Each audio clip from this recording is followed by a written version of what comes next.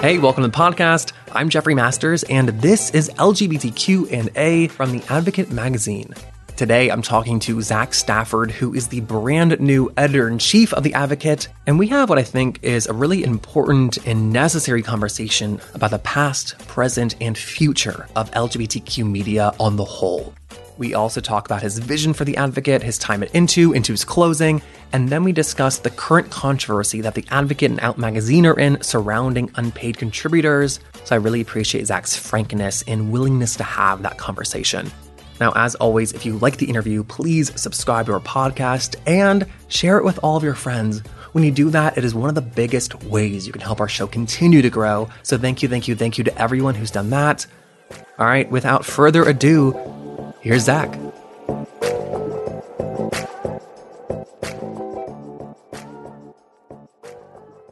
Congratulations. This is a big accomplishment. There are days when it feels like that. The other days I'm like, what am I doing? Yeah. I was really overwhelmed when the job was announced because it was a very, tumultuous moment of my life when I was leaving one position where I'd created the magazine Intu with Grindr and was moving into a magazine that I'd respected for so long. It was very surreal. And then the article came out announcing that I got this new job in NBC. And I was like, breaking news, new job. And my job had never been breaking news before.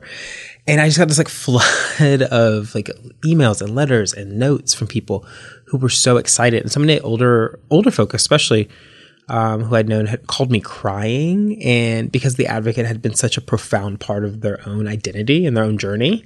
And it was something that many of them said they stopped reading once they became older queer folk. They went out in the world and they were they didn't really read The Advocate, but it was still this really big part of their life. So when the announcement of my onboarding, along with people like Philip Out, I think it's been this whole energy around something that's been vital to our community forever that people may have not focused on as much as the mainstream media now seems like is going to have this even more mainstream moment, which has made me excited to be a part of it, which makes it very scary because I'm there are a lot of eyes on that. Of course. And I think you hit the nail on the head because it's a really interesting position. Because of the rich history of the magazine, so many people are invested in your success. Mm-hmm. And yet simultaneously we feel really let down at the direction it's gone, if you don't mind me saying. Yeah, no, go for it. Yeah, no, I get why. Because, people saw The Advocate in the 90s was a part of the mainstream conversation because it was our only source of kind of content in media and journalism. I mean, to have Madonna go on the cover and talk about her friends dying from AIDS, massive. Us getting Madonna on the cover now is tremendously hard. So I think queer folks saw that mainstream access as they were growing up. And then they became mainstream themselves in many ways. And are now looking at the world when we're fighting just as hard as we were back then, but for different issues. And they're like, why are the magazines not standing next to us in the ways that they once were? And a lot has to do with the internet technology and content, which we can get into. But I think what is happening right now within the Pride Media Company is a moment of okay, let's inject all that energy, all that focus in this era and see, can these magazines go mainstream? And what does that look like? And what should it look like? And why people, I think, are so kind of enraptured by what's happening, I mean, not just with my job, but with what's happening at Out Magazine, is because, if we win, that says something a lot about, I think, the community and what we're going and what we can do. But also, I tell this to people like Philip all the time, that, we have we have arrived on such big shoulders and we have such big shoes to fill and we have such a responsibility because these magazines aren't just magazines. It's not Intu has sadly closed, and Intu will be in history books and be part of this really big history of queer culture and queer media. But Intu leaving doesn't, it's not like if The Advocate closed. If The Advocate closed, it would be so big of a trauma, I think, for people. I think that's such a great point because Intu's closing is concerning, but it's, I think you used the metaphor once, it's not the canary in the coal mine. It's not the canary in the coal mine, yeah. So how are we supposed to process what Intu's closing means for queer media? What is the takeaway there? Yeah, that's a great question. Thank you for asking that. I've been trying to place that too because, Intu was my entire life. I moved to LA for it. It was, when it was pitched to me, it was a blog on Grindr.com. So people don't really realize this, that Intu was around before I was around, and it launched in beta, and it was a blog, and you had to go to Grindr.com to read it. And it was just some photos. It was an Instagram feed. And it wasn't journalistically sound or even thought to be a journalism outlet. And it took like me coming in and then talking to other folks like Nico Lang and Matthew Rodriguez to imagine what that Grindr technology could do. So we literally came and saw like, oh, this is GPS technology. It's global. It's geographic. We could build like mini newspapers on top of this. So that's how that began. And I was treated, and people at Into will tell you this, like I used to always call things experiments. I'd be like, okay, we're going to try this experiment. So we're going to like produce a bunch of this content. We're going to test it and see what happens. And that's why I hired a lot of BuzzFeed people, because BuzzFeed does this really well. So we're like, okay, in this new age of digital, we're going to just try a bunch of things. So Into was like this really beautiful playground, which I think why when it closed, there were a lot of opinions about why it closed or what happened. But what was really, consistent was like a sadness. And the sadness was bigger than just content and journalism. But I think it was that for a moment in time, the technology that is Grindr and the money that Grindr has was invested back into the community that built it. And we let people do whatever they wanted for good and bad. You can talk about the Ariana Grande essay moment, bad moment, but some really great moments. Sure. Funding a whole caravan of queer journalists in Mexico to report on the Tijuana stuff and the border. So like, there was like this variance. And so when Into closes, why I say it's not a canary in the coal mine, I guess, is that Into was an anomaly on so many levels. Like you have a tech-backed content platform that had, I will say, tremendous amounts of resources. Like the money, I cannot disclose how much money was spent, but like I spent a lot of money, of Grindr's money, on queer people. And it was a moment, and we were trying to build a business. And, when I left, I guess Grindr decided it needed to go different directions, and Grindr owned everything. So they did what they did. When I left, it wasn't supposed to close, especially like that, what I was told, but it happened. But why I don't think Into can be compared to, if The Advocate closed, is that it doesn't sit in this rich history of a movement. It began as a newsletter as a response to, police brutality in Los Angeles. It didn't grow and become the paper record for the AIDS epidemic. In the 90s, Into never had like even one exist or two pivot its business model because, personal ads couldn't be sitting next to an absolute advertisement. So they had to take away certain content, whatever. Into had ads running on it, but we weren't actually taking a lot of ad dollars. We did a few direct business partnerships, but it wasn't like this big ad back platform that because we lost a deal with, Absolute Vodka, we had to close. That was none of it. There was none of that possibility. So that's when I say it's not the canary in the coal mine, is that when we talk about media platforms dying, we're talking about the Facebook algorithm destroying the revenue model. And we're talking about Twitter's algorithm destroying the revenue model. Into owned its traffic. Like Grindr was the distributor, so Grindr could only cut it off, and Grindr then did cut it off. And that's massive, and no other company, the majority don't have that. Yeah, most don't have it. And that was the experiment, was that, could we bring in a tech company, and build a content platform on top of it and control the traffic instead of depending on third-party platforms to traffic it. So at The Advocate, we use, Facebook and Twitter to drive traffic and Google search. Into did those things, but big traffic, Grindr. Because how many Grindr users were there, roughly? So Grindr has about 40 million registered users and 4 million daily active users. So 4 million daily active users were seeing Into content. Yes. That is absurd. Yes. So that's massive. We get traffic. And we turned it on and off. Not all of them saw it all the time. And we had different ways we were playing with it. But I had a whole product and a GM that was experimenting lots of things on the back end. So yeah, we had a captive audience that we could be like, here, like one of my last projects before I left is that we were testing in India. So we built a feed that most people in America don't know about of Into content in India that was live for a month. And we're looking at what do Indian queer folk want to look at? And those are the things that makes me really happy and sad about Into, is that about its closure especially, is that Into was like a .com, advocate.com out. But what we were doing on the other side of the company around integrating content in a platform in Azerbaijan, in India, in doing that stuff that the Western media wasn't talking about, that I think is a really sad part of what's missing right now. Because you're able to act like local journalists. Yeah. And that's where what was really special to me is that, I remember one of the first stories we did was called Dancing in Tbilisi, Dance One Tbilisi, I believe. And it was about an underground queer party in Tbilisi, Georgia, the capital of Georgia. And we delivered it to Georgians, and we had to have this whole ethical dilemma. Oh, the country, Georgia. Country, yeah. Okay. I was like, what? The country. Gotcha. And we had this whole ethical dilemma around, the sources were talk at length about what our dance floor is like, where the party's happening, et cetera, et cetera. And I was like, we can't disclose that because we're going to be blasting this to everyone in that area of the world. And, there could be some, bad actors on the app that would then get information that your dance party happens here. So we'd have to think about those things. Or when Tunisia was about to have a mass genocide, potentially if the government did use social to attack all the gays, we had to think about Into content in that moment, and then also our Grindr for Equality content. So there was this whole global part of Into that isn't part of these recent discussions about it, which is fine. I mean, that's why I go around and talk about it, doing a talk at South by Southwest about it. But, Into, in terms of what it meant to Western media, was really cool because, I'm Black. A lot of my staff are people of color or gender nonconforming people or women. And because we had the capital and didn't need to do the rat race of like, we need to get these ad dollars from Absolute, so we got to do content like this. We were able to say fuck it and do a lot of things.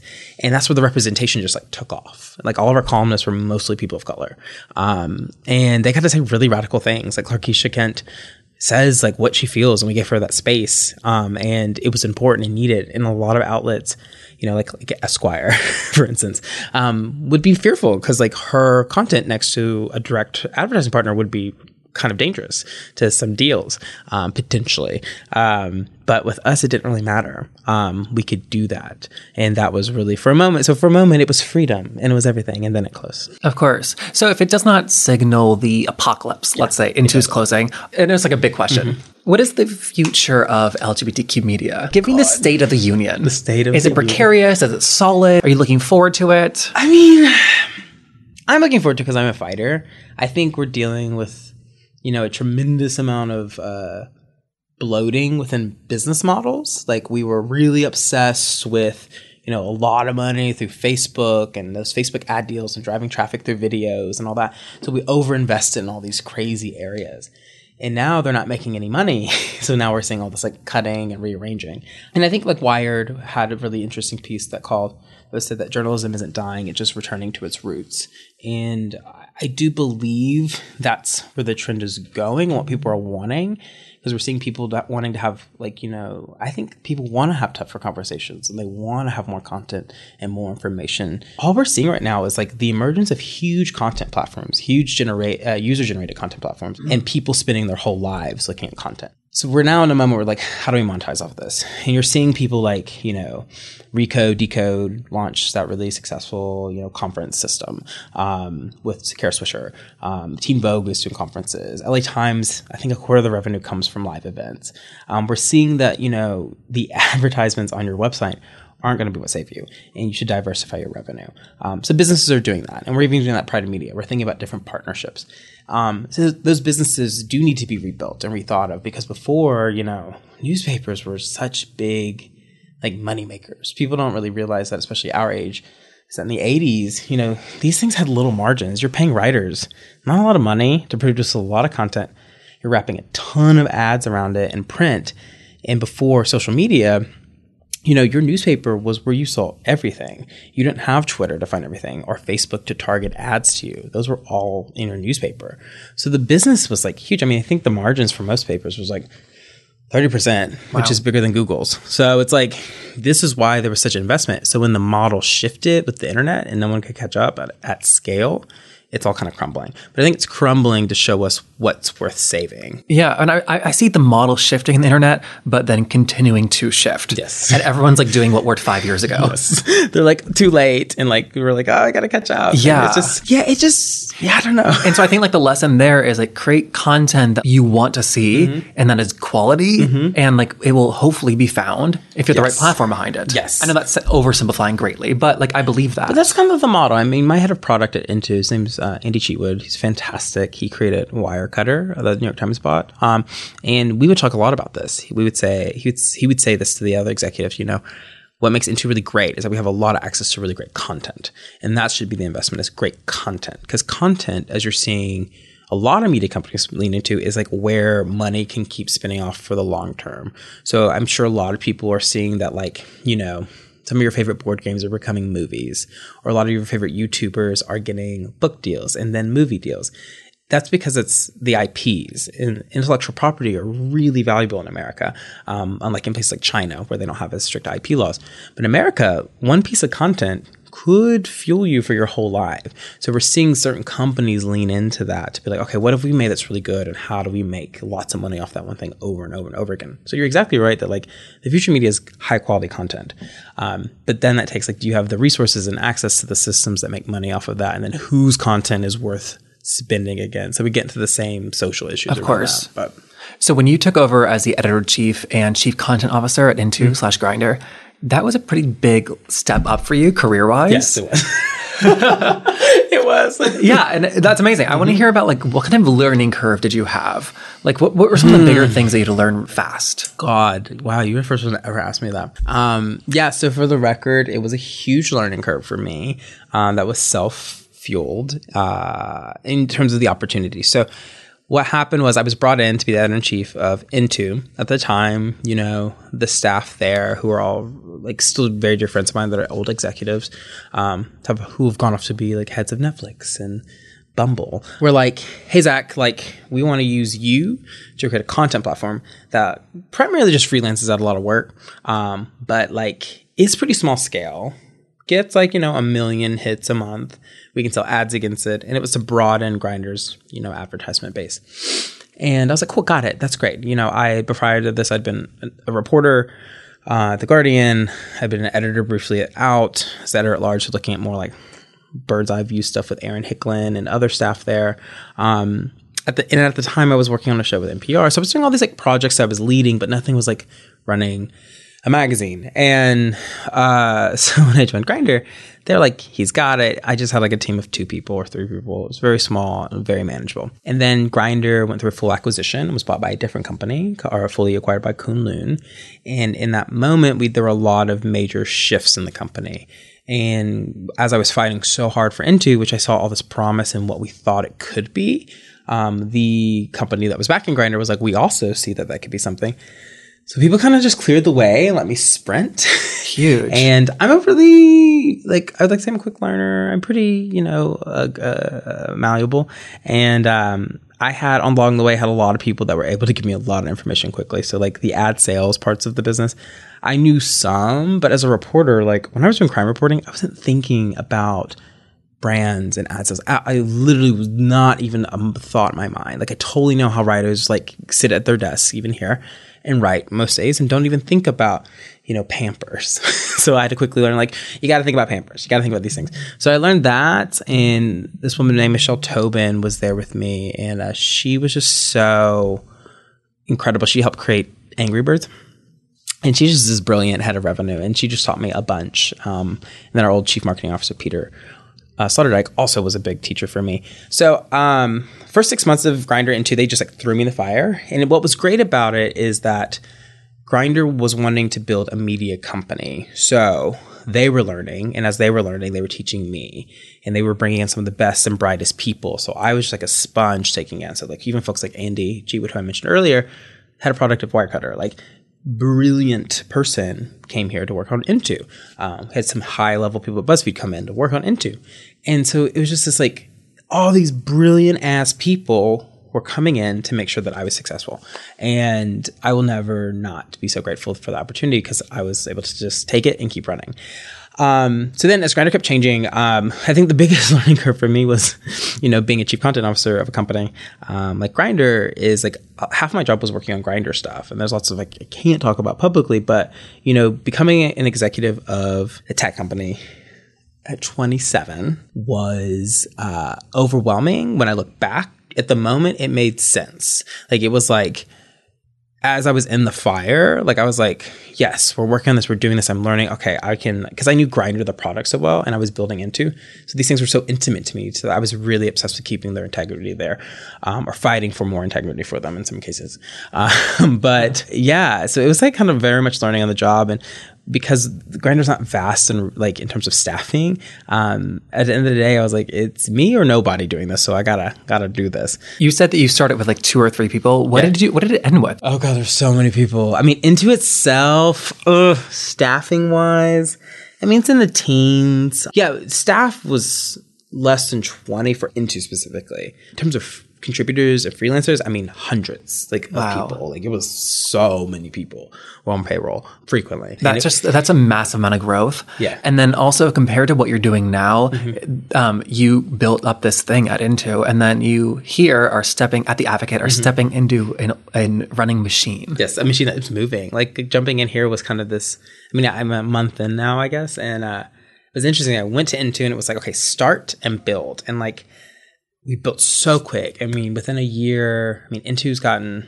now as Into closes, it was around for a year and a few months. It has, 3 GLAAD nominations, 1 win. It has tons of other wins across other organizations. It has like a Shorty Award. It won like everything and did everything. And that's why I'm always like, there were a lot of critiques at the end of Into by different people who had different feelings about it. But I was like, at the end of the day, like in 1 year, it took a site from 0 people through averaging over 3 million monthly uniques to mini awards, to the Washington Post in their style guide. When they reference Into, they just say Into. New York Times, when they say Into, they Into. It wasn't like Grindr owned this, Grindr that, Grindr magazine. It like within a year, some of the oldest publications in the world were just like Into. And I had never seen, I hadn't seen The Advocate as a source in any of these in forever. So to see that happen was like incredible. But then jumping into The Advocate was like, holy shit, this thing has been running for 50 years. And there are people here who have been working for like as long as I've been alive. And it has been the most incredible experience as a gay man to sit down in an editorial meeting and talk to someone about something in the news and for them to say, back in 94, this is how it happened then, this is how we dealt with it. And, that's something at Into I was always missing was I never felt like I had a history to lean on. Grindr was so young. Into was so young. I had no points of reference. And just that institutional knowledge is so valuable. And there was none of that. And Grindr had just been acquired, so there was like all new institutions, all new everything. But the world expects so much out of Grindr because it's so high profile. So, when I would do things like, when we had the Ariana Grande essay scandal where this essay was released that wasn't finished and it was really clumsy and made a lot of statements about Ariana Grande that went viral. And I was learning in motion at that moment of how like I was trying to reference every other newspaper I worked in and how we would deal with a situation like this. And as it escalated from, just a bad piece that's running to now at one point there were rape allegations against the writer. I'm within hours of not even knowing this piece going live, having to think about like, okay, what are our policies as an institution on retracting pieces for a year old? What should it be? Okay, we keep them up because XYZ, because we got to own it. Okay, what do we do when there's a criminal investigation that occurs in the midst of this content? Okay, what does California state law say about this? What did the lawyers say? So there's like all this stuff. And, a lot of my time there, I was like trying to do the best I can.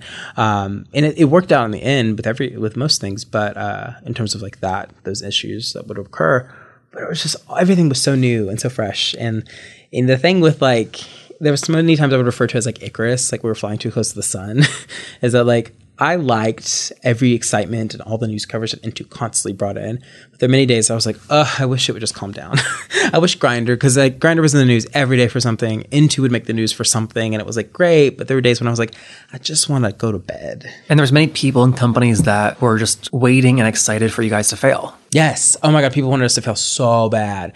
And that's what was fueling the fight, was that when I began, people would laugh when I said, I joined Grindr as the editor-in-chief, and they would be like, why would you do that? And what people don't know or don't realize really is that when I joined Grindr, I had lots of other offers on the table. We've talked about this before, is that like I was very deep in a pilot with NPR that like if I didn't go to Grindr would probably be on the air because I would be more focused on it.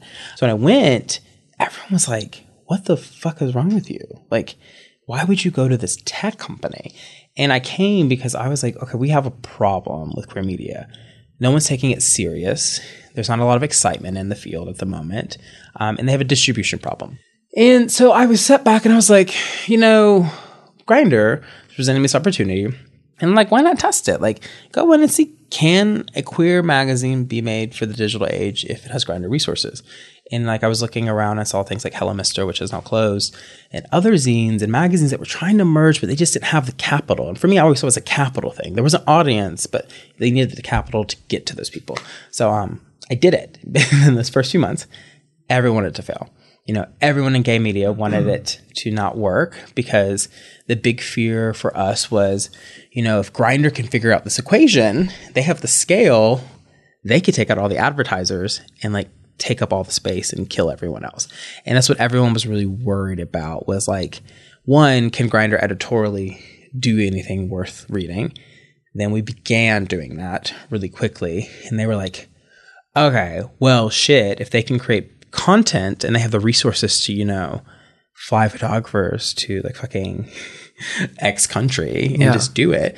Then there was a lot of fear that came out. And then there was a lot of shit talking in the industry that was like, we can't let this happen. And I would meet with the heads of the other companies and be like, I'm not here to take you out. I'm here to like see, can we lift a whole industry up? And to be honest, I wouldn't be the editor-in-chief of The Advocate if I had not taken that approach and got a lot of people to do it with me to try to reinvigorate queer media across the landscape. Yes. Because like while Into has a lot of flaws and a lot of successes, at the end of the day, what we saw the past year and a half was this huge frenzy around what does queerness mean in media and an explosion of platforms. Like 17 launches here, Condé Nast launches them, Vice tries to launch and kills one of theirs. You see more podcasts popping up, which is definitely even like a credit to you. Like your show came out first, and this is excitement, and then you see like, our dear friend Fran has food for thought, but then like Vice commissions him to do like another pop-up, and you see Nancy really blow up, and like, so all this happens at once.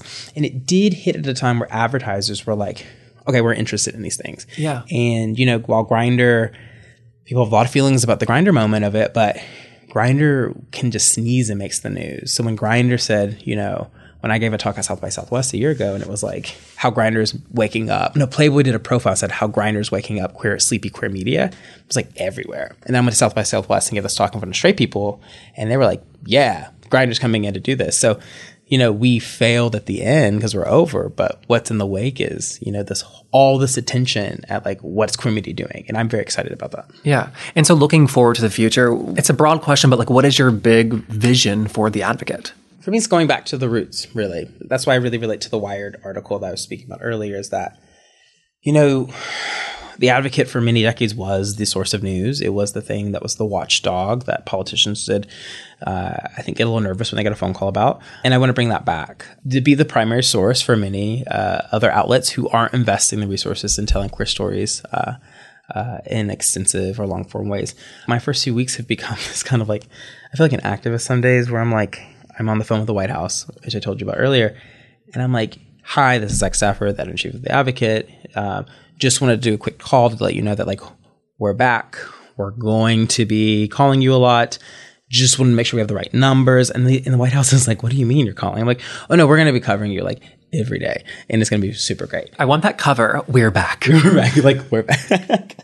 We're back. And then even with like so many of these presidential nominees, I've talked to all their camps and they're all willing to do things with us now. And, it's just reminding people. And when I talk to them though, everyone's like, hey, yes, I know The Advocate. I love The Advocate. I read that here and there and then. So it's not a hard thing. It's just like re-establishing ourselves. And a lot of it has to do with, we have that moment in media with like the rise of Huffington Post where queer people were verticals. We were queer voices or gay voices. We were X, whatever.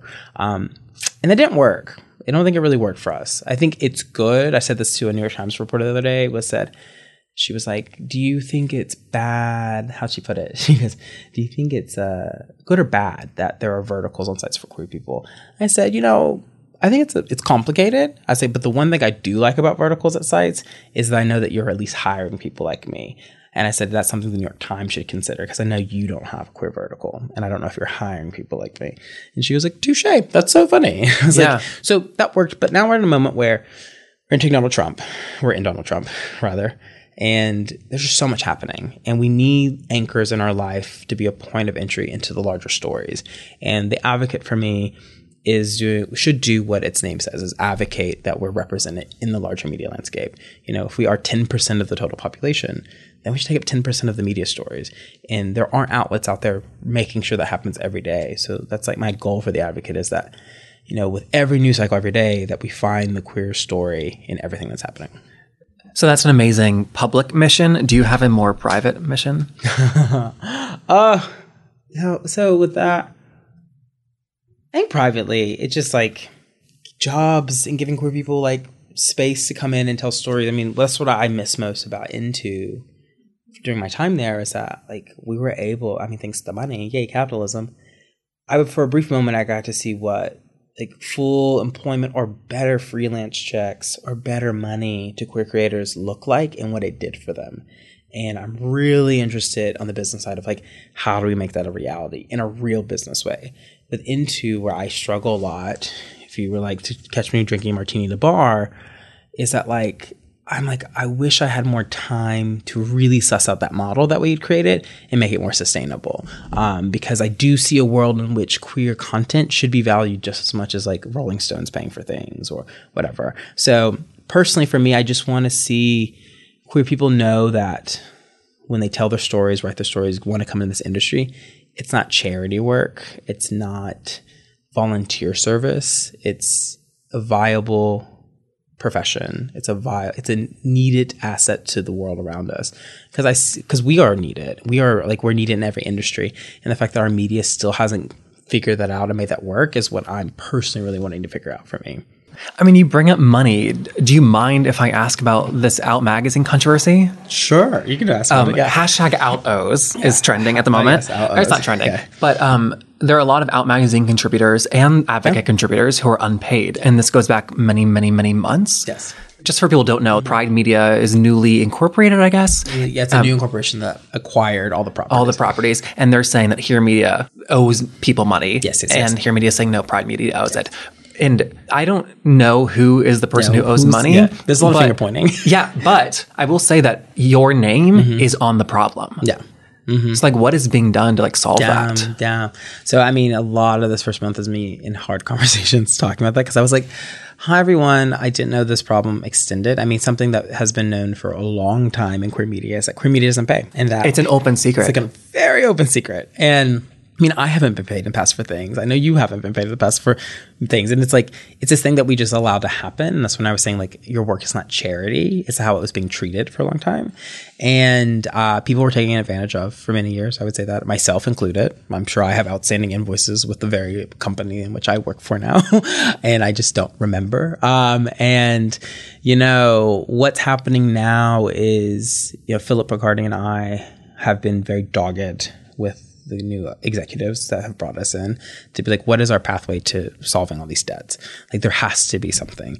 You know, there is a legal battle happening between the newly formed Pride Media and the old companies in which they own them. And Pride Media has released, as of yesterday, all the receipts and screenshots of wire transfers to the old company that was supposed to be them paying off all the debts that they were supposed to give to freelancers.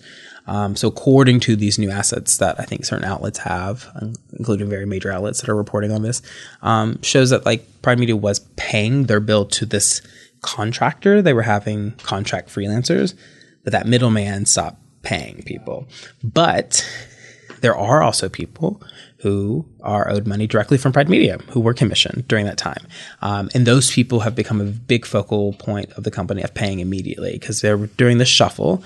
There's been a lot of finger pointing to like, you know, we don't have a CFO, which was true. There was no one overseeing the finances, and things were getting slipped under the rug and all that stuff. And now there's a lot of reconciliation. And for me, I cannot work for a place that doesn't have a clear vision on how to reconcile these things, because our community is too small for us not to pay people, especially if we're talking this big game of like, we're creating new media, we're going to put like Janet Mock guest editing out. There's no way that's sustainable of those projects if we haven't taken care of the people that have helped get us to that moment. Right. A lot of the unpaid contributors have signed an open letter asking for payment by the 22nd. Yeah. Is that something that is like feasible? Yeah. So it's in motion right now. Oh, really? Yeah. So that was the letter that came out yesterday. And for those listening, that would be February 11th. And it was that we have started, we are following the demands that they outlined, which I think is great for them. Like, I was like, great. I was very proud of people organizing around that. And so, yeah, payments are going out now to folks. That's major. I mean, it just feels so personal because it's our community who is screwing us, and it's only the lowest people who are getting screwed. Yes. Right? Yes. And that's the thing that's like so tough for me as I walk in. I was like, no, everyone needs to get their money no matter the level. And like the thing with Intu, Intu was notoriously really good at paying people really quickly. Oh, sorry, y'all paid me within 2 weeks, and I almost like dropped the check. Yeah, people like would call. They'd be like, "I already have a check. How is this possible?" And that's someone that like who was a freelancer for a while or under contract or dealt with so many of those systems. I personally know how hard it is, and I also know how dangerous it is. If you are commissioned to do, like, I remember doing magazine covers, and when you do print, you get paid like, you can get paid a few grand for that. And sometimes, girl, you be planning your rent off of that. That check from X media company does not come in. And like, sure, you shouldn't have like planned for that, but you know how it goes. Like, you know, the bank account is there and it could ruin you. I mean, I know people that get homeless. So it's like, that's always been a big focus of mine. And it's been the biggest project as I stepped in, is to say, like, I told, and I think it's in the letter, that we need to create a transparent infrastructure for freelancers to where they know where their money's coming from, where it's going, how is it coming, and they can see when the payment's about to come. I think that's really necessary. Yeah. And to be completely honest, I am an unpaid contributor. I owed quite a bit of money from, 6-7 months ago. And I can't be a bitch about it because I want to keep working here. Yeah. That's what like, and I said, I think in the letter it says like, freelancers that I think we put in there, I mean, correct me if I'm wrong, I try to put this in there, but I think it's in there, is that, we are sorry for perpetuating harmful systems that freelancers find themselves in, where they continually are exploited for labor and never paid, but can't do anything about it. Because there is that moment of like in this situation, like you're like, I want to keep doing this work and I got to shut up. Yeah. Because if I talk too loud, then they may push me out. Yeah. And that's where I remember telling people, and I say this to people now actually, but I'm just like a few weeks in, so I'm like, let's hold me to this. But I tell people the two things that you can always annoy me about are, the one thing. I'm going to say two things. The one thing you can annoy me about is your coins. Like, you were owed money by me, let me know. You can email me every day. Pitches, like if I don't get back to your pitch, shut up. I'm sorry. Like, I don't care. I do care, but like there are other reasons why this isn't running. But there's a difference between like work you've done. But you are owed money that I said I'm giving to you. Call me, like reach out. And even I'm going to get in trouble for saying this over and over. Like when I left out, I advised so many freelancers on how to get their money back through the different systems that are in the state of New York. So like, I'm sure those emails will leak one day and be like, oh, she was part of like the beginning, because I had payment issues with the companies that own the magazines, which we're talking about. And I went ham on some people about that. And I was like, you're not playing with my money. I'm in a different position. Even at that time, I had more clout, social capital, than a lot of the freelancers that were there. But I was like, that's not okay. So I was advising them. I was like, just because you have 200 followers on Twitter doesn't mean you get to be ignored. That's not okay. The money means the same to you as everyone else. Yeah. And we can't do that anymore. And it's nice to know that it's being taken seriously by the new leadership, whether it's like $200 or $2,000. Oh. I don't care how. It's just so demeaning to have to beg for $100. Yeah, it's so. I'm begging you for $100. $50. I remember something that I carry with me so much as a freelancer is I remember when USA Today paid in gift cards from iTunes. 2010, I think, if you wrote for the education section. And the college education section. And I didn't get my gift cards. And I remember wanting to buy something on iTunes I'd planned for and I couldn't get it. And I was like, this is so demeaning. Like I can't even like use my iTunes gift card. So I think about that's mortifying so much. And it's just not okay. And if there's an agreement made verbally about, I'm going to pay you X for this or contractually, whatever, it should be upheld. And if a writer was supposed to write for free, you should have negotiated that in the beginning. I have written for free many of times, but that was discussed. Same, but I won't say it on air. Yeah. It's too embarrassing. So we've all done things, Gotcha. But it has to be consensual. But if a business does enter into a deal with you, they should owe that. And I know that I know the new CFO here, she and I joke, she's talked about it with me. Like we all believe that, but we're now in the situation where how to make that a real thing. Because I can sit here and say this to you all day, but it's like until that check hits your bank account, it's kind of like, yeah, what do you mean? What does this mean? Yeah. So, okay, yeah. Cool. Well, tell me this. You started at The Advocate at the same time that Philip Bacardi, as you mentioned, started at Out Magazine. Yeah, I started 2 months after him, I think. More or less. It's because the holidays hit. I think his was like end of October. Mine's January, mid-January. So we just started together. So I bring that up because I think something that people are thinking about is that they're watching both of you working. And Philip has kind of cleaned house in terms of staff and leadership positions and editors. And I think that people are looking at you and like expecting and waiting for that. Like, is that... a lot of people, I think even internally, people were like, oh my God, he's going to come in and do all these things. Yeah. I think it's just the expectation. It seems like that's not actually going to happen. It's not, which is crazy. It's not going to happen. I think something, and I've said this to the Out team here, is I come in every day impressed that they have done so much with such little resource. Like there's been, everyone thinks, I know with the Out O's controversy people, what really got people heated is that, Philip did hire a bunch of new people, and because they're a fashion magazine, things got really like glamorous really quickly, and Fashion Week hit, and then people were being flown by brands to different places, and people are so confused about like, well, who's paying for these trips? Who's doing this? And so that really helped, organize people, and I think that's great. But when I came in, I really quickly realized, that like Advocate doesn't have the same, resources as Out does. Different advertisers, different expectations. It's a news brand. And the people who are doing the work here were doing tremendous stuff. I mean, Advocate, you can look at comScore.com. It's more traffic than OutMagazines.com to this day. And it's like, this staff is like only a few writers. You're right. It's not a lot of people. So it's only kind of building from here. And that to me felt very much in the vein of the Advocate historically has never had a ton of resources.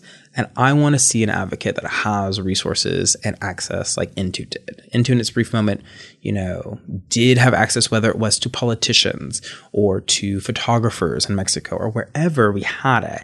And I've seen how it works. I've been to the mountaintop. I know that it's beautiful. And so I really want to build an environment where that happens. And that's why it hasn't been a clearinghouse thing. And also for me, that's counterintuitive to what the Advocate has done. The Advocate has built off the people behind it each step of the way, always remembering them, always looking backwards. Like our events every year are about recognizing the new activists, but also doing a Hall of Fame. Like it's always about looking back to go forward. And I don't want to change that. And I think Out is a different brand. It's fashion. Fashion constantly cleans house and changes and does things. That's great. But if I, erased everything the Advocate was, it wouldn't be the Advocate anymore. And I want the Advocate to be the Advocate. I've seen in the books how it looks when it is, seen as like that thing. And I want it to be that thing again. It's a great answer. So, I have one more question, then I'll let you go. As you said, you have this amazing, shiny, impressive job in your 27, 8? What are you? I turn 29 next week. Oh my word. 29 years old, editor-in-chief of The Advocate. This is a job that someone in their middle age would be very happy to have. Yes. How does having this job now kind of recalculate your plans and goals? Oh my God. Why are you asking this? I don't know. I do know. I have a lot of stress streams about that. I'm always like, it's like that whole Icarus mentality. I'm like, have I done too much too soon? But I'm like, no, there's so much more to do. And I don't know. I've just been like, something about me is like, I started I remember being 12 when I started a dog walking business. So I was 12, I started a dog walking business. At 15, I had a catering business, or 16. So I've always been a person that's like, does too much. So like, in many ways, this job surprised, like, no one in my family was that surprised. Like, yep, of course you're doing this right now. But for me, it just makes me feel like I have more time to really get it right and sprint through it now, and to ensure that I'm doing a lot of system changes. To be the editor-in-chief of The Advocate and to have the beliefs that I have that probably mirror like Alexandria Ocasio-Cortez or these other like young leaders in different institutions, is that like what makes it exciting for us is that we can come in and we're not sprinting against a deadline. Of course I get hit by a car tomorrow, but like I'm not thinking about my health. I'm not thinking about these other aspects. I'm thinking about the work, and I can look at my own life to know that many things are possible, and that like if we work hard enough, we can change these things. So I think that's the energy that I bring to the job and also to my life. And so when I think about the future, I'm like, let's not think about it too much, because then I'll be planning over and just try to be present. So I think like now, due to my agent, it allows me to be more present than maybe at a different time. Awesome. Yeah. Thanks for chatting. Thank you. I just learned things about myself that I didn't know. I was happy to hear that. Thanks. Awesome. Thank you. All right, big thanks to Zach for that. If you enjoyed the interview, please help us spread the word. Tell your friends, tweet about us, text your group chats. When you do those things, it's the biggest way you can help our show continue to grow and continue to be successful. So thank you to everyone for that. I also want to say that when it comes to protecting marginalized communities, GLAAD is currently leading the progressive movement to fight for an amendment to the Constitution. This would provide explicit protections for women, for LGBTQ people, for communities of color, and for those with disabilities. To join this growing movement, go to glaad.org/constitution. LGBT Q&A is broadcast from the Advocate Magazine studio in Los Angeles. They're the longest running LGBT news magazine in the country. I'm Jeffrey Masters, and I'll see you next week.